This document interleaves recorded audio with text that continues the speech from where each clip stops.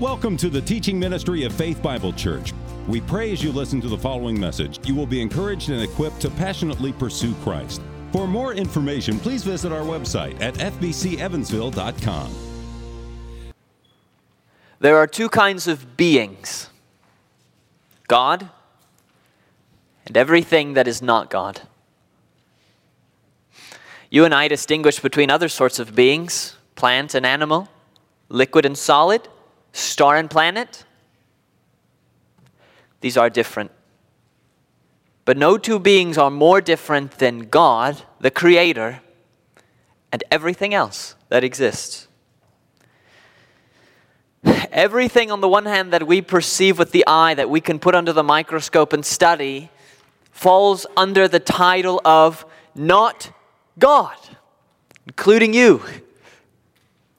And set over against this whole collection of things and beings is one being, different from all of this. God, the Creator of heaven and earth, the infinite, the Alpha, the Omega, the eternal God. To whom, asks Isaiah the prophet, will you liken God, or what likeness compares with Him? You and I can be compared to many things. I have two eyes like a dog. I need sunlight like a flower. But to what will you compare God? Nothing. God says, to whom will you liken me and make me equal and compare me that we may be alike? And David echoes that idea. Therefore you are great, he says, O Lord God, for there is none like you. Now we might think, well, there's someone like God because we're made in His image, so we are like God. Okay, in some ways, sure. But in the most essential way, no. In the most essential way, you and I are much more like a grain of dirt than like God. And this is the most essential way. This is the core difference between God and all else. God is the only independent being in our universe. And everything and everyone else is dependent upon that one independent being. God doesn't need you. You need God. That is the essential difference between the two sorts of being that comprise our universe, or that are in our universe. As some translations of Psalm 100 verse 3 read, it is He who made us and not we ourselves. This is why we call Him the Alpha. He precedes all creation. And there was a time when only He existed. And there was never a time that He did not exist. He is an independent being. These words might seem to you like highfalutin philosophy, fit for academics with their chalk on squeaky chalkboards. You're wrong. This concept, God and not God, independent and dependent, is in some ways the most important concept for you to grasp. Not for philosophers and academics, but for you, a human living on this earth. Your eternal destiny depends upon you acknowledging that you are not God, that you are a dependent and not an independent being. Whether you will spend future eternity in complete bliss forever, or in conscious torment under the judgment of this God, depends upon whether you come in this life to acknowledge that you are a dependent and not an independent being. That is the most essential thing in this life. It's this, that you acknowledge that distinction and that you place yourself in this category and God in this. Some of you right now are depending more upon yourself as a creature for your own righteousness and salvation, for your own meaning and purpose, than you are upon God, your Creator. And that is a flimsy board beneath your feet that will snap in the face of eternity. Others here are trusting more in someone else. God forbid, even myself or another teacher or a church, for righteousness before God, for a justification of being.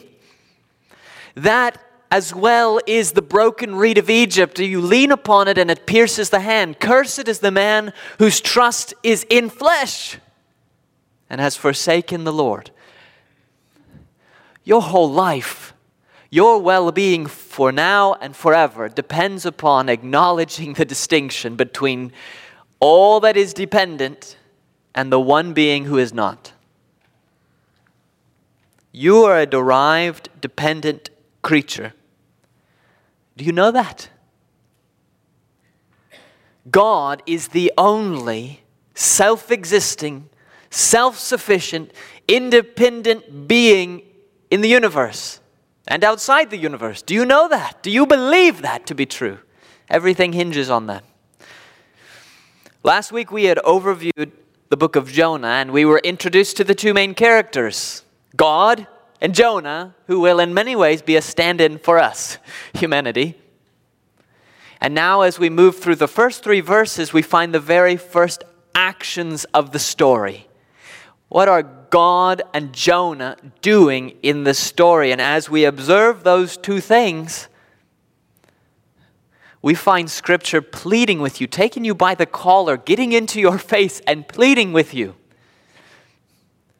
not to depend on yourself or any man, but to depend on the one independent being, on God himself. And the way that this passage will do this, you will find, is by presenting before you, through the very first action of the text, a God who is good and worth depending upon.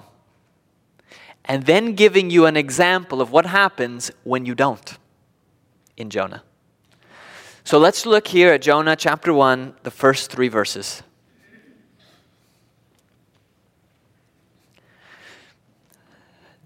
Now the word of the Lord came to Jonah the son of Amittai, saying, Arise, go to Nineveh, that great city, and call out against it, for their evil has come up before me. But Jonah rose to flee to Tarshish from the presence of the Lord. He went down to Joppa and found a ship going to Tarshish. So he paid the fare and went down into it to go with them to Tarshish, away from the presence of the Lord. In this small passage, that is the most important phrase, and it's repeated twice so that you get it. Jonah flees away from the presence of God, the Creator. Here's a creature, a small, a negligible prophet who, if this book was not recorded in here, you would never know about. Thousands of years ago, in a part of Palestine, this is Jonah, created. He's derivative. He's a creature in this category. And he makes the very sadly common human attempt to detach himself from the one being he depends upon for life and existence. He flees away from the presence of the Lord.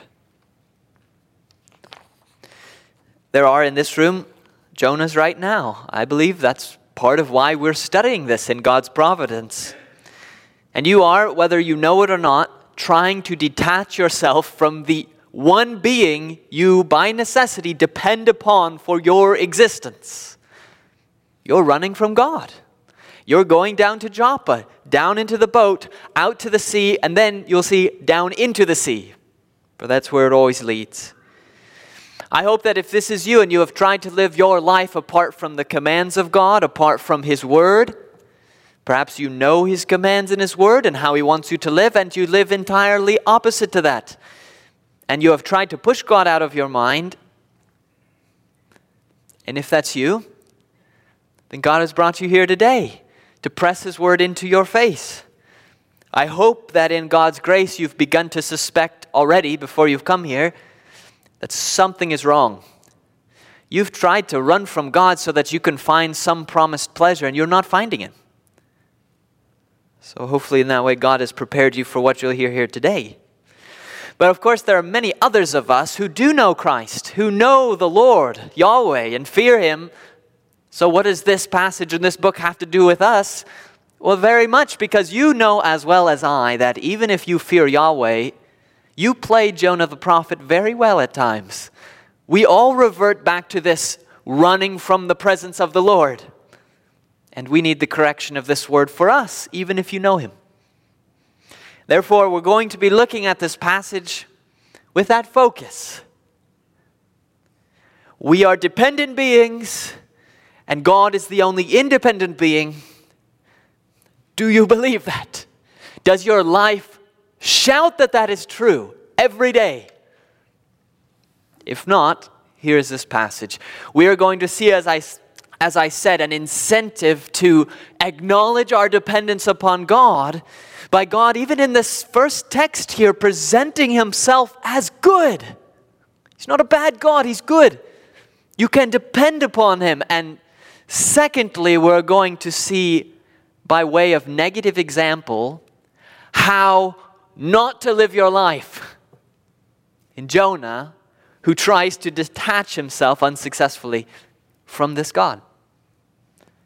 So let's look at this one after the other, just like our text does. And we begin in our text with that first main character and what he's going to do. It is the Creator. It's the Lord Himself, Yahweh. And the very first thing that happens in the book of Jonah is that Yahweh speaks. Very fitting. Look at this in verses 1 and 2. Now the word of the Lord came to Jonah the son of Amittai, saying, Arise, go to Nineveh, that great city, and call out against it, for their evil has come up before me.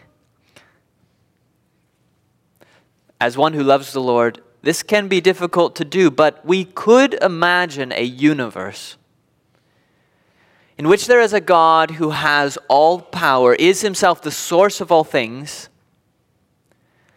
but is not good.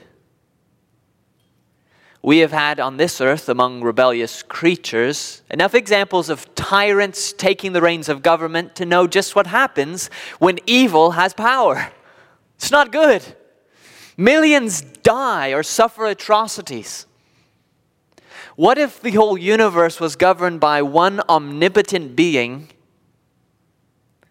who was like Hitler, or like Stalin, or like Mussolini, or like that one being who sought to be God, Satan? You would still have no choice but to give your allegiance to this being. He's more powerful than you. What can you do? You would have no security. You would have no hope. Your entire existence would depend upon nothing but this flimsy base of mere whim. If God were not righteous and compassionate and faithful and consistent and kind. This would be the worst of all universes, far worse than it is. History has proven the proverb, when the wicked rule, the people groan. How much more if this were God? And in some theoretical concept of our mind, this could be. We are used to God being good. We say that God is good. You didn't make God good. What if He were otherwise? You would have no hope. Now, knowing that as a possibility, look again at the first words that the true and living God does say. Here in Jonah, what do they reveal of who He is? Arise, He says, go to Nineveh, that great city, and call out against it, for their evil has come up before me. What if He was such a God that when the evil of Nineveh came up before Him, He delighted in it? He didn't give Jonah the command to go call out against it in opposition to it. What if when it arose to His sight and He saw the evil taking place in Nineveh, He sided with the evil Ninevites? What if that were God? That is not God, and praise God that is not God. Look at what he is. His command, which begins this entire story, which is the basis of the entire thing, is easy to overlook because we're going to get to Jonah and the fish. It's easy to overlook that it tells us, before anything else in this book, about who God is. The God who will be pursuing Jonah, the God who will be having compassion on the Ninevites. The very first part of Jonah is this living, true God, the same God who reigns in heaven today, demonstrating that he hates evil. Praise God that he hates evil. I know hell is a difficult concept for many. An eternity of punishment under the wrath of God for sin. The universe would be infinitely worse if it were not so. God punishes because he hates evil. And you see that even here. He hates the evil of the Ninevites. He is the judge of all the earth. Will not the judge of all the earth do justly, do what is right? He will. And that's what begins the story. Really, what starts the story of Jonah is not Jonah being bad, it's God being good. And then Jonah's bad afterward. The Creator is righteous. You see that in here, but more than just righteous, you see something else of God's goodness, even in this command, which won't be made clear until later. And that is, even in this first command, there is the compassion of God. He doesn't have to be compassionate, but he is compassionate. And how do you know he's compassionate? It seems like he's wrathful here. Go, tell them, call out against them because of their evil. But implied in every declaration of God against sin in this life is the potential of salvation. Is the promise that if the Ninevites should repent, they will be saved. We will see later that this is why Jonah runs away. He knows that God is compassionate and he doesn't want the Ninevites to receive that compassion if they repent. So Jonah knows that implied in this command, call out against them, is in fact a promise for good. It is against them for them. So that when Jonah calls out, as we will see, they would repent, which they do, and be saved. You see, even his compassion, God is not just condemning the Ninevites. He could do that without Jonah. He could just send fire. End of story. But he's sending Jonah as a missionary, if you will, because he cares about the Ninevites. Like we said last week, he is a God of compassion. You see that even here. This is the same thing that God would say later to Jeremiah. He says, if at any time I declare concerning a nation or a kingdom, as here with Nineveh, that I will pluck up and break down and destroy it, and if that nation concerning which I've spoken turns from its evil that Jonah's crying against, I will relent of the disaster that I intended to do it.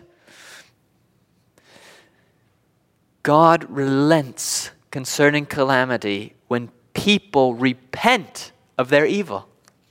He is a compassionate God. That's why he says, arise, go. Nineveh's salvation or ours, it's not just granted. It's not just a given that God should be good, of course, and save us and be willing to save us and send his only son as a sacrifice so that we can be saved as the fulfillment of Jonah, the shadow of Jesus. It's not just a given. It's God. He forgives. That's what he does. Well, yes, but why? Praise God, this is his nature. You happen to live in this world. It's full of so many troubles and difficulties. Usually those preoccupy our attention. But stop and think about this. You live in a world like this, governed by, despite its evils, a God who hates the evil and wants you to be delivered from it. That's why there's hope. I don't care what the news stations tell you. That's why there's hope. Because of who God is. That's why there's hope for the Ninevites. That's why there's hope for Jonah. That's why there's hope for you. You see it in the very first thing that God says right here. This is the God who has created you. This is the God who has sustained you every moment. This is the one independent being who has freely, not under compulsion, chosen by his own goodness that you would exist and that he would preserve your life up to this point, that he would give you rainy seasons. He would supply you with food and with drink for years and years so that you could be here. He would give you many good things along with the difficulties of life. In him we live and move and have our being. This is God. This is the God who here is speaking because he wants to save Nineveh. Is this the God you're resisting right now? For some it's true. You're resisting him. You are going to do what Jonah's doing, getting up and running straight away. But it is this kindness of God that's intended to lead you to repentance. If you are resisting a God this good, who offers you himself, who offers you a free salvation, if you should choose him instead of your sin, if you should look to Christ and be forgiven through his blood and reconnected with God, if you're resisting a God this good, you're like the child on the playground who slides halfway down the slick slide and then for fear you stop yourself, and gravity and the slickness of the slide are trying to push you the rest of the way, as well as the children behind you coming down, and you have to strain with all your might to keep yourself gripped, to have just enough friction to stay in the middle of the slide. And therefore, that's you. If you are resisting the goodness of God here that leads you to repentance, it's pushing you toward salvation. It's pushing you away from sin toward Christ. And you are probably exhausted because you're trying to hold on to your own independence and not come under his hand. Now, if that's you, as someone who does not know God, or even as a believer who is wayward, let me show you just how bad that is. Because that's the next thing God does in the book of Jonah. He presents how good he is as a righteous and compassionate God worth trusting, and then he shows you what happens if you don't, because we have our second character, Jonah. The point of Jonah in the book of Jonah is, don't be like Jonah. Look at his response to the Creator's command in verse 3.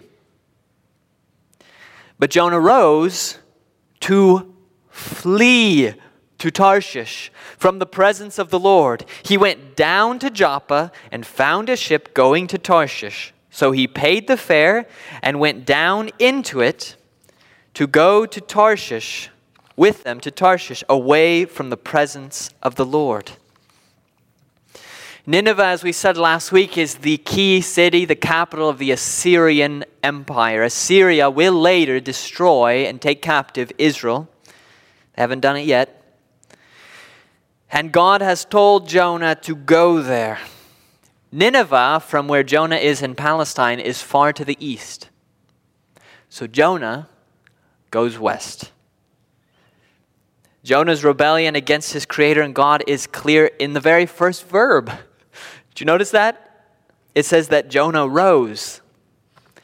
The interesting thing is when God gave Jonah the command, the first thing God commanded was, arise. It's the same word in the original in Hebrew. God says, Jonah, get up and go to the east. And as we're reading Jonah, and we get to the first thing he did, Jonah got up. That word but in the ESV is not there in the original. It's sort of implied. So as a reader, Jonah got up. We are expecting Jonah to get up and go east. Because that's how most of God's commands play out among the prophets. God says, get up and do this, and the prophet gets up and does it. So when we read the second verb, that's when we're shocked. Jonah got up, makes sense, and ran away. That doesn't make sense. That's supposed to be shocking because this book wants you to be shocked by the degree of Jonah's rebellion. He is running away from, it says twice, the presence of the Lord. You and I get used to this sort of thing. Every time we sin, we run from the presence of the Lord, and we get accustomed to it. So you need to be shaken awake. If you are in sin, this is you. You got up and you ran from the one independent being sustaining your very life. So we're supposed to be shocked by what Jonah does, and that's why this whole passage, verse 3, continually emphasizes the degree of Jonah's rebellion. Look at the remainder of verse 3. Notice there's a series of verbs, one after another, telling us in detail what Jonah did. It doesn't have to. It could just say Jonah went to Tarshish or sailed for Tarshish, but it doesn't. It tells us, even in a very short book, it uses up space to tell us exactly what he did. Why? To show you that this is not by accident. This was not Jonah wandering, thinking about whether he'll obey, and he wanders to the coast, and wow, there happens to be a boat headed away to the west to Tarshish, and last minute on impulse, in a moment of weakness, he hops on the boat and goes. That's not Jonah. And often that's not you. Jonah premeditates his revolt, the coup against heaven, his throwing off the shackles of the Holy One. He has to think about it, and he has to make the decision at every step, at every verb. He has to go down to Joppa. This isn't an Israelite port. This is a Gentile port. He has to make the decision that he will move away from his people toward Joppa. He found a ship going to Tarshish. He's got to find the ship. Tarshish is, the location's not exactly known, but likely it was in Spain. The Old Testament always compares it with the coastland, so it's far west.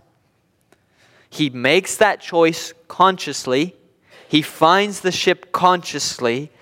He paid the fare. He pays money. He went down into the boat to go with them to Tarshish. We could say that sin is at work in Jonah to will and to work for its evil purposes. You can see that in his will and his work. The two infinitives, if you know what that is, I'll show you the verbs that begin with to. They express his intention, his will. What is he wanting to accomplish? He wants to flee to Tarshish. And again, he gets in the boat to go with the crew to Tarshish. And everything else is his rebellious actions putting that into practice. Going down to Joppa, finding the ship, paying the fare, going down into it. It's not an accident. There are some commentators, based on the Hebrew, who think that Jonah actually rented out the entire ship for a very large sum, of course. It's possible. But whether he only paid for his own passage on this ship, probably of Phoenicians traveling there on the sea, or if he rented out the entire ship, just realize the degree of sacrifice that Jonah is making to rebel against God. This is an archetype of our own sins against God, every single one of them, because you know, running from God costs you. Think of it for Jonah. He's a nationalist in a negative sense. There's a positive sense to that term, but in a negative sense, he doesn't want mercy to go to Nineveh. He wants it only for Israel, and yet he's willing to leave his nation, probably forever, to run away from the will of God. He leaves Israel, which he loves. He goes to a Gentile port, prepares himself to go out into the terrifying sea. The Hebrews didn't generally like the ocean. He's going out into the terrifying sea on a long journey to get to a foreign place, Tarshish, far away.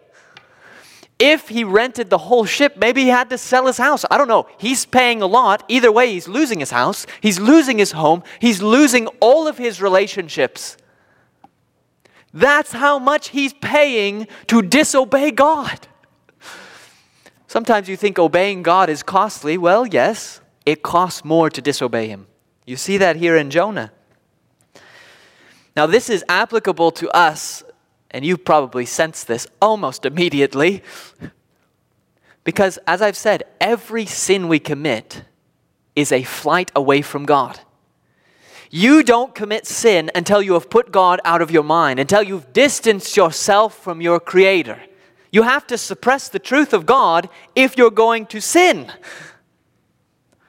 That's why Jonah runs from the presence of the Lord. For him, he's literally trying to distance himself in geography, but you do this every time you choose to sin against God. No one sins against their Creator until we first said within our hearts, the Lord does not see. The God of Jacob does not perceive. Every sin is a flight away from the eyes and presence of the Almighty. So you could put yourself here in Jonah's place. You probably already have. You see the similarities. Think even of this. When Jonah goes down to this port to find a ship, he finds it. Isn't that interesting that God, who governs all the affairs of mankind and will prove it by sending a storm on the sea in the next verses, lets Jonah find a ship? In other words, he lets Jonah, with his evil, wicked intentions to run away from him, be successful. You know in your own life, in the times that you've run from God or that you've chosen sin, many times you've succeeded in sinning. There were times when things had to fall into place for you to successfully revolt against God, and they fell into place. You realize that God who sends the storm could send the storm right now. Wipe the boats from the harbor and Jonah can't go. And yet, there are many times even in our lives when we are rebelling against God or in sin that God gives us some degree of success. Which, by the way, as a side note, is one of the reasons that you can't perfectly discern God's will for your life based on open and closed doors. Sometimes that's fine. Jonah had a very open door. Door opened wide. Here's a boat going to Tarshish. And he has the money to pay for it. He should have closed the door himself and not gone, but it was open to him. And there are other times when a door may close and it may feel like, have I been disobedient? But you've not been. It's just God's mysterious providence. God is letting Jonah go his way for a time to the sea, because at the sea he's going to teach him something. This is like you who raise teenagers know that, well, you have to protect your teenagers the best you can. There are times when, for the sake of your child, you let them go make mistakes that you could save them from, so that they can learn from those mistakes. And so God will do with Jonah. He lets him succeed in his sin, just like he sometimes does for us. Jonah's rebellion, again, it looks a lot like ours. How?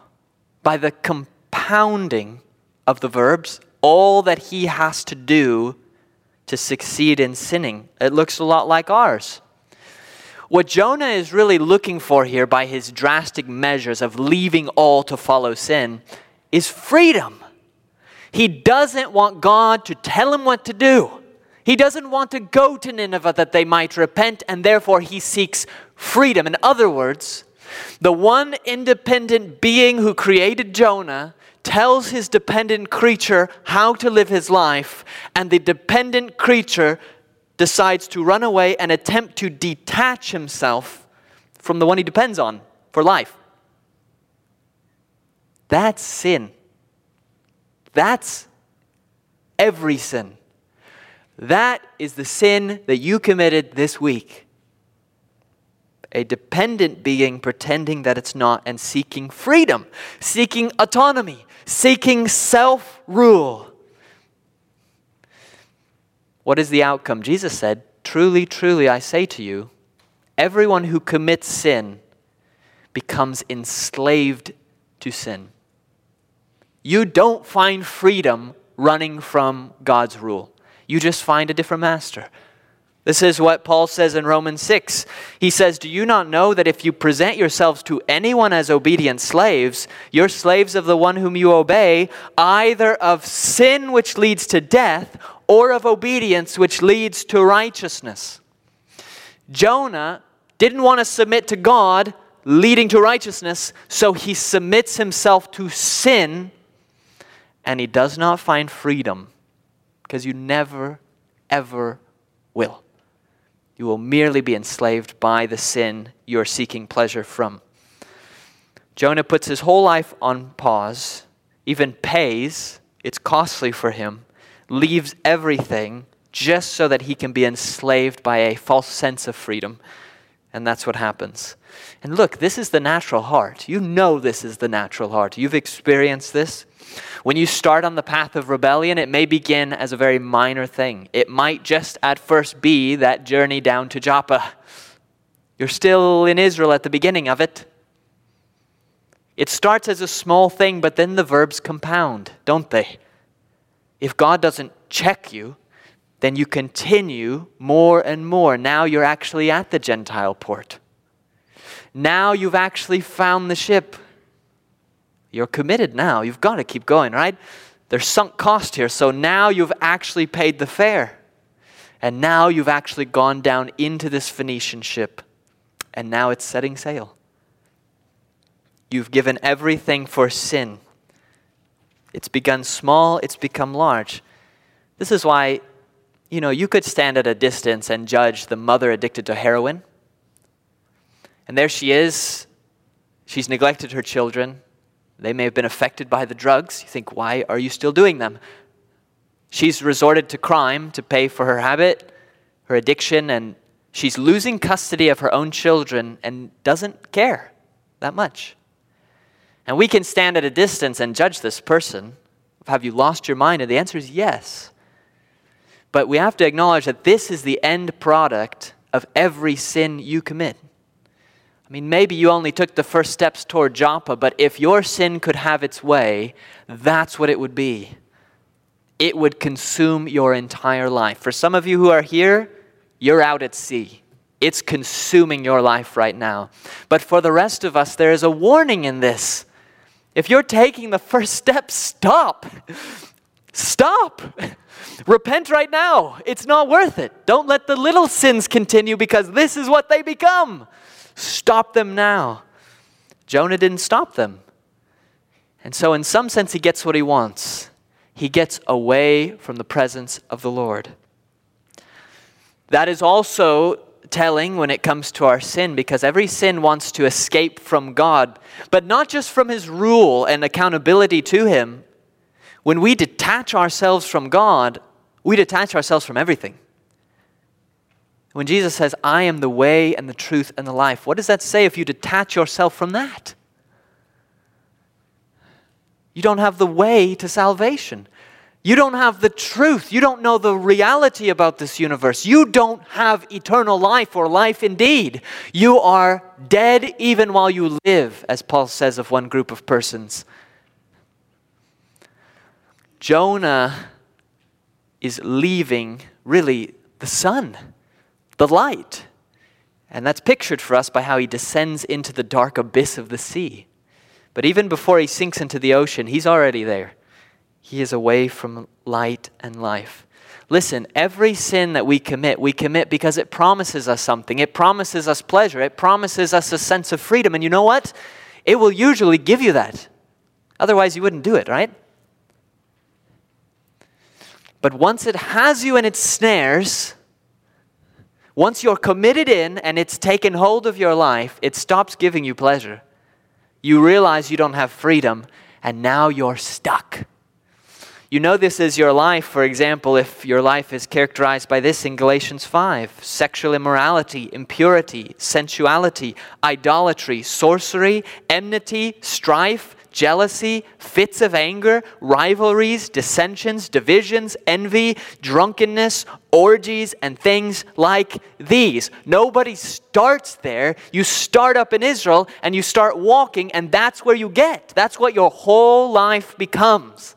It doesn't sound pleasant. And many of you know that is not a pleasant way to live your life. You reap the whirlwind. Jonah starts by going down to Joppa. That's actually what the Hebrew says. He goes down to Joppa, but he's going to end by going down into the sea. Many of you have been there. Some of you are there now. And that's why this is in your Bible. Because this is a common human experience, isn't it? If you're in Christ, this was your past. And there are times you revert back toward this. If you're outside of Christ, this may well be you right now. And God presents Jonah to you in this text so that you stop. You don't have to be there. You don't have to go with Jonah out to sea. You don't have to get to the bottom of the ocean before you come to your senses. Sometimes people do, but you don't have to. This is here to show you, don't be Jonah. Family, I know that all of you know what these shackles of free self-expression, autonomy, self-rulership feel like. You have been there. You understand that. We all once lived there. And you know that it's like an astronaut in outer space who frees himself from his spacecraft. It's a really bad kind of freedom. Because you're free now, but free for what? Futility. To float out endlessly in a meaningless place. Some of you are floating in deep space right now. You've been to Joppa, you've paid your fare. You are the one in Galatians 6:1 spoken of as who is caught in a transgression. And I hope by God's grace you'll acknowledge that. That's the first step. You have to acknowledge that that's you. And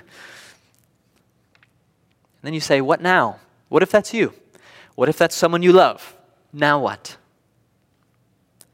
Jonah as a book answers.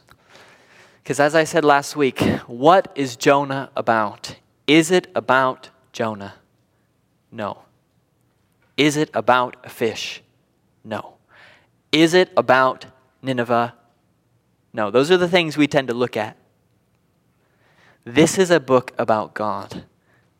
And one of the messages of Jonah is, even if you, like Jonah, have revolted against God, gone out to sea, and he by circumstance has brought you to the roots of the mountains, when Jonah cried out to God from the bottom of the ocean, spoiler alert, when he cries out to God from the bottom of the ocean, God hears him and, contrary to all expectation, saves him. Jonah is in rebellion, will be disciplined, but listen, Jonah does not drown in the ocean. And there's only one reason for that. And it's because in this universe, there is a good God. Compassionate, slow to anger. So even if you've provoked him to anger over the course of your whole life, even if you've sinned against the light for a long period of time and come to a terrible place, even there, if you turn from your evil to this God, he will deliver you. That's what Jonah's about, isn't it? Here is your only hope. You have to pry your eyes off of what is created, this category. Whether that's you trusting in yourself, that you'll pull yourself up by your bootstraps and do better next time, whether that is trusting in someone else, a church, a religious group, something you're reading, a Catholic church, whatever it is. Whether that's trusting in some program that it's going to finally deliver you from sin. Cursed is the man who trusts in man.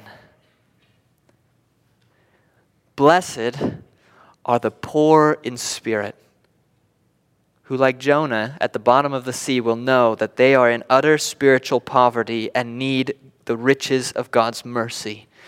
Only the everlasting arms reach deep enough to catch us at the bottom, the end of our own sinful journey. So see this God, even in our text. He is a good God, and he says, turn to me, all the ends of the earth, and be saved, for I am God, and there is no other, there is none like me. Let's pray.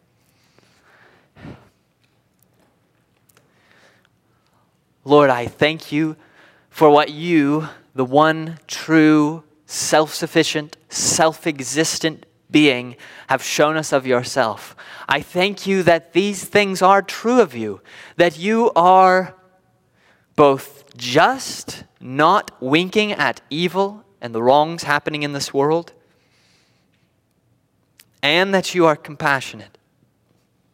You do not immediately punish all sin, so that we have time to repent and to be delivered. Lord, I plead for first your people who are here, some of whom are taking the first steps toward what may be an enslaving sort of sin. Perhaps are becoming too friendly with a coworker, or are starting to look at things they should not out of the corner of their eyes, are fantasizing or wondering about particular sins. God, I beg you to use your word to show them that the way of the adulterous woman of sin leads down into a tomb with the smell of death. I pray you to remove the perfume that the devil places upon all of our sins and help us to see the decay and the rot that sin is and brings into our life. Help us to love and depend upon you and to believe that we will, in your good timing, always find greater satisfaction and joy in you than in the fleeting pleasures of sin and of Egypt. I do pray for those who do not know you and who are looming over a chasm of judgment. You save the Ninevites. To show that you are compassionate to those who repent, grant that these persons too might repent from all the lies and dishonesty of sin and begin to live in reality under your kindly hand and supervision through the cross of our Savior Jesus Christ and his provision for us. It's in his name we pray.